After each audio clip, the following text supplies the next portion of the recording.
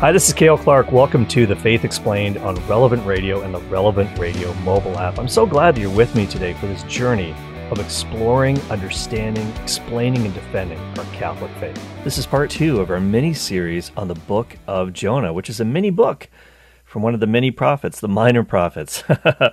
M-I-N-I. When I say mini, I don't mean a lot, I mean a little. And it's a small book, but it really packs a powerful punch.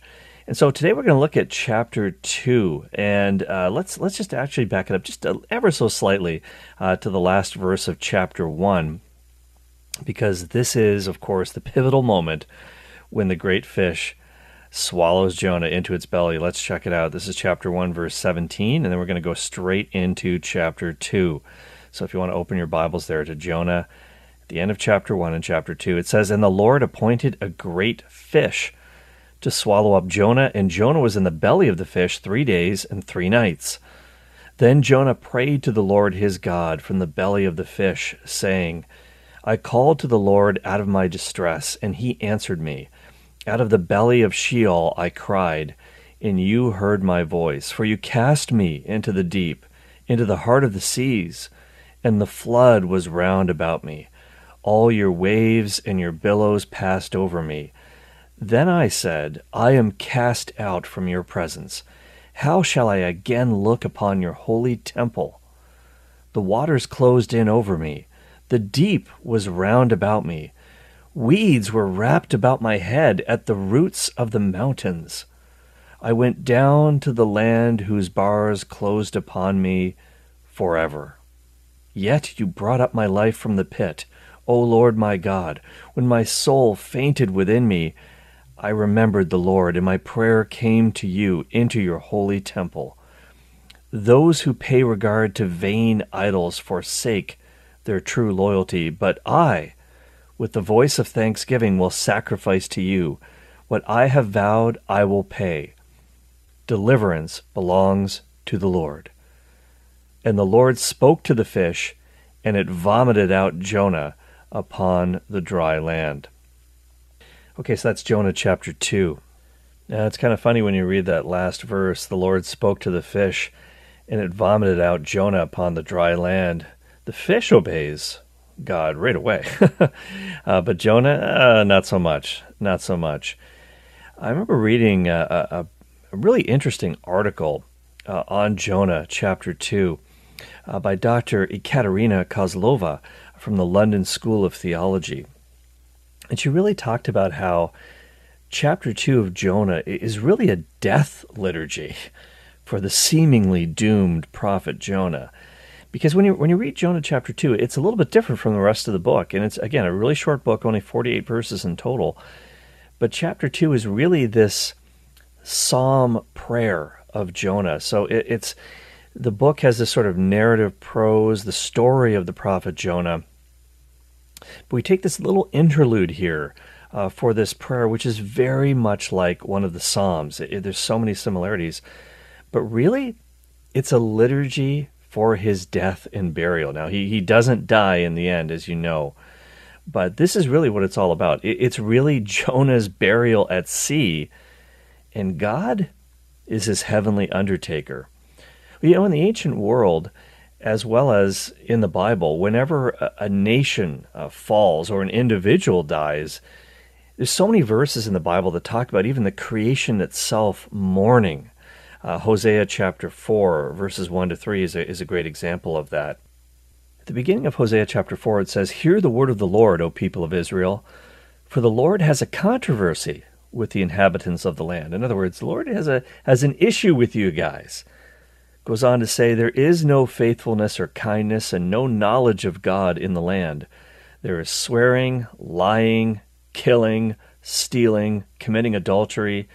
They break all bonds, and murder follows murder. Therefore the land mourns, and all who dwell in it languish. And also the beasts of the field and the birds of the air, and even the fish of the sea are taken away." So that's an example of how even the creation can mourn because of sin. We kind of see this in the tale of Jonah. So Jonah is fleeing from God. He's running from God. And what does he do? He tries to leave Israel. He tries to get on a ship and go to Tarshish, which is all the way over in Spain, even though God called him to go to present-day Iraq, to the people of Nineveh. And so he leaves the land. He goes outside of Israel, and he finds himself not only far from the land of Israel, but in the underworld. He is banished from God. He is banished from the realm of God. And so he's got this really vertical path. He is dropping straight down like a stone in the water to Sheol. And what is Sheol, by the way? Sheol is simply the realm of the dead in the Old Testament. So when he's thrown overboard by the sailors, he is dropping like a stone. And Jonah thinks, this is it for me. This is it. And this is, and by the way, he's alive when he's praying this prayer. He's in the belly of the sea monster, and he's remembering what just happened. And in Jonah chapter 2, he says, my experience in the underworld, I thought it was going to be forever. I thought that was it. And so God, his dwelling place, his temple, it mentions God's temple in this chapter. It's kind of juxtaposed with the underworld of the belly of Sheol, the heart of the sea, the pit, the earth. Those are the things that you see in Jonah chapter 2. As you can see, there are many symbolic undercurrents, if you will, pun intended, in Jonah as he's thrown into the ocean. And so this really makes us think of the waters of creation in the book of Genesis. When you read the Old Testament, the waters are symbolic of life. Of course, there is no life without water. Our bodies are 98% water. You need water to live. The water of life, but also the waters can bring death. And in our Genesis series on the Faith Explained, and you can go to relevantradio.com and access all the episodes we talked about. In Genesis chapter 1, the waters of creation, how the Holy Spirit hovered over the waters in Genesis chapter 1. But just a few chapters later, Genesis chapter 6, 7, 8, we're looking at the flood, the waters of chaos that destroy the creation. It's a decreation. And that's exactly what's happening to Jonah. That's kind of what he's going through in microcosm in his own life. And the scholar D. Rudman says this, the chaos waters, by their very nature, are symbolic of the absence of order and creation. In the flood, it's the reversal of creation. And even when we look at different Old Testament books, we see how when God forms the human person, it's kind of the pinnacle of his creation. That's the pinnacle of it. And death, in that sense, when a person dies, that's the reversal of God's creation. It's to be uncreated. And so being thrown into these waters of chaos, the deep, that means, really, again, the waters are seen as a place of chaos. The monsters always come out of the waters in the book of Revelation, and it was seen as a place of demons and ghosts. And this is why when Jesus walks on the water in the New Testament, he's showing mastery over all these things. That's why they think they saw a ghost when he's walking to them on the water. He's like, no, it's me. And they're like, wow, he can command the wind and the waves. Amazing. When he stills the storm. And so to be thrown into this chaos, into the sea of Sheol, is to really be almost uncreated. It's really the end. And so this is looking really, really bleak for Jonah. And so the Creator God, the one who created the heavens, the earth, the land, and the sea, he can also uncreate, and he can recreate. And so when you look at Revelation, you look at the decreation. There's creation, there's the decreation. God is going to renew the heavens and the earth. There's going to be a new temple, and that temple is the church. There's going to be a new creation, a new heaven and earth, the new Jerusalem descending down out of heaven. And so this is what it's all about. And so Jonah really, this is like a burial for him. One of the things that he says in Jonah chapter 2 is, God, you cast me, you hurled me, you flung me into the deep. And that word, whenever you read about this, whenever you read about somebody being flung, when it comes to death or hurled, it's usually really a bad thing. It's whenever it talks about this in the Old Testament or in the Dead Sea Scrolls, that it uses this Hebrew term whenever it talks about humans being flung or hurled, this really usually means they violently died and they've been interred outside of a tomb. In other words, in an inappropriate place. It could be when individuals are executed and they're not buried, or bodies are exhumed from the ground. And we see this in 2 Samuel 20:21 and 22, Amos 8:3, Isaiah 14:18 and following, Isaiah 34:3, Jeremiah 14:16, Jeremiah 22:19, Jeremiah 36:30, 1 Kings 13:24 and 25 and 28, 2 Kings 9:25 and 26, and 10:25. It's just all over the place. It's just all over the place in the Old Testament. And whenever there's a shameful burial, this word shows up to be flung or to be hurled. So this is a sign of disrespect, as one scholar says. It's a sign of disrespect and disregard for the dead. So who would this happen to? This, if your body is not buried right, if you're just kind of flung and whatever, who does that happen to? Your enemies, vanquished foes, your adversaries, others who are thought to deserve contemptuous treatment, in the words of S. Olean. And so this is really, when you think about this, if Jonah's saying, you flung me into the sea, he's kind of saying, I was your enemy, God. I had this confrontational stance towards you. I wasn't doing your will. You told me to go to the people of Nineveh and preach to them that they might repent. I don't want to do that because these people are evil. And in the last episode of The Faith Explained, we talked about chapter 1 of Jonah. We went over some of the dastardly evil of the Ninevites. And I'm not going to reiterate that here, but you'll just have to listen to it. But suffice to say, they were pretty bad. And so they were enemies of God in a certain sense, but so was Jonah, because he didn't want to do what God called him to do. And so this is his penalty. This is his punishment. He gets buried. He gets flung into the sea, this sort of unceremonious burial at sea. And God, Yahweh himself, is his undertaker. Now, just because God throws him into the pit, he says, oh, I've been cast into Sheol. Again, that doesn't mean that he's going to die. In the Psalms, when you read the Psalms, people talk like this sometimes. In Psalm 88, it says, you, God, have put me in the lowest pit, in dark places, in the depths. Now, obviously, this person lived to tell about it. It talks about being thrown into Sheol. It just means that, wow, things are looking pretty bleak. So he doesn't die. Jonah doesn't die. We know this, but he easily could have. He easily could have. And by the way, when God punishes Israel, this is another thing that was pointed out in this wonderful piece from Dr. Katerina Kozlova. When God punishes his people in the Old Testament time through exile, he allows them to be put into exile. Very often it is a punishment. And the scripture talks about the experiences of the exiles in a foreign land. It's almost like a shameful disposal of a dead body.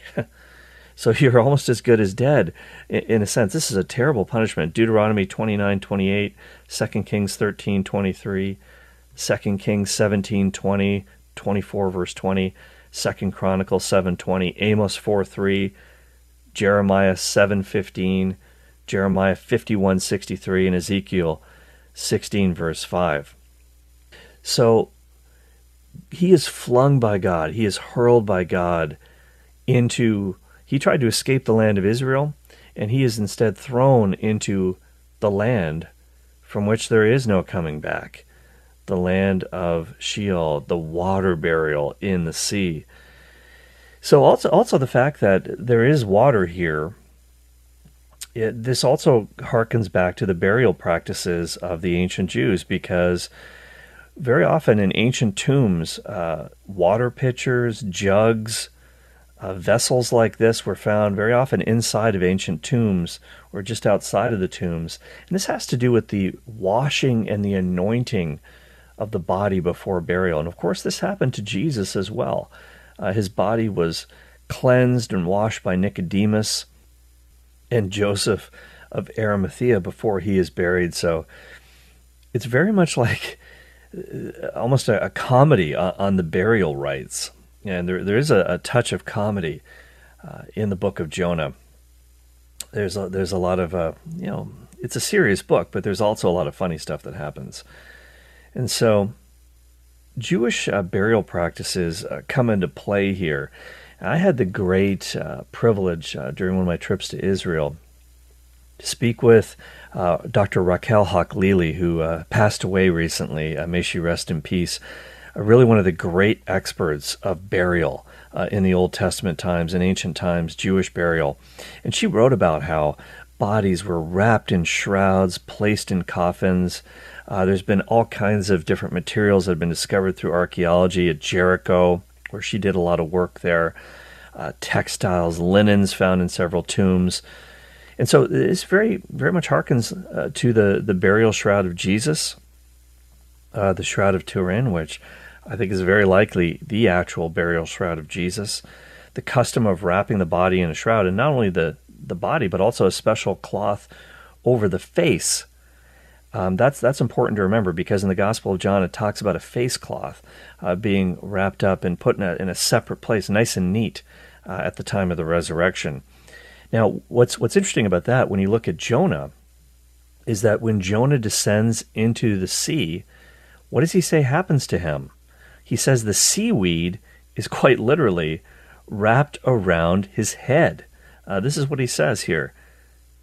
He says, "The waters closed in over me," this is verse 5, "the deep was round about me. Weeds were wrapped around about my head at the roots of the mountains. And I went down to the land whose bars closed upon me forever." So it's almost like the burial shroud, the weeds wrapped around him, especially around the head. The symbolism is really unmissable. You're listening to The Faith Explained on Relevant Radio. I'm your host, Cale Clark. The fact that Jonah says that he's got seaweed wrapped around his head, that also reminds us of Psalm 88:15, because it means you can't see God. You're hidden from God. There's so many ancient texts that talk about when you're in the grave, you can't see. You're hidden from God. And so the underworld was often seen, this place of Sheol was viewed as a place of darkness and gloom. You see Psalm 88:7 on this. You can also see the book of Jonah, chapter 2, verse 4, which we just looked at, in verse 12. You can also look at the book of Lamentations, 3:5. You can look at Job, chapter 10, verses 21 and 22. Job 17:13, Job 18:18, the book of Sirach 22:11. So this idea of the realm of the dead as being a place of darkness, the face is covered so that they might not see the light.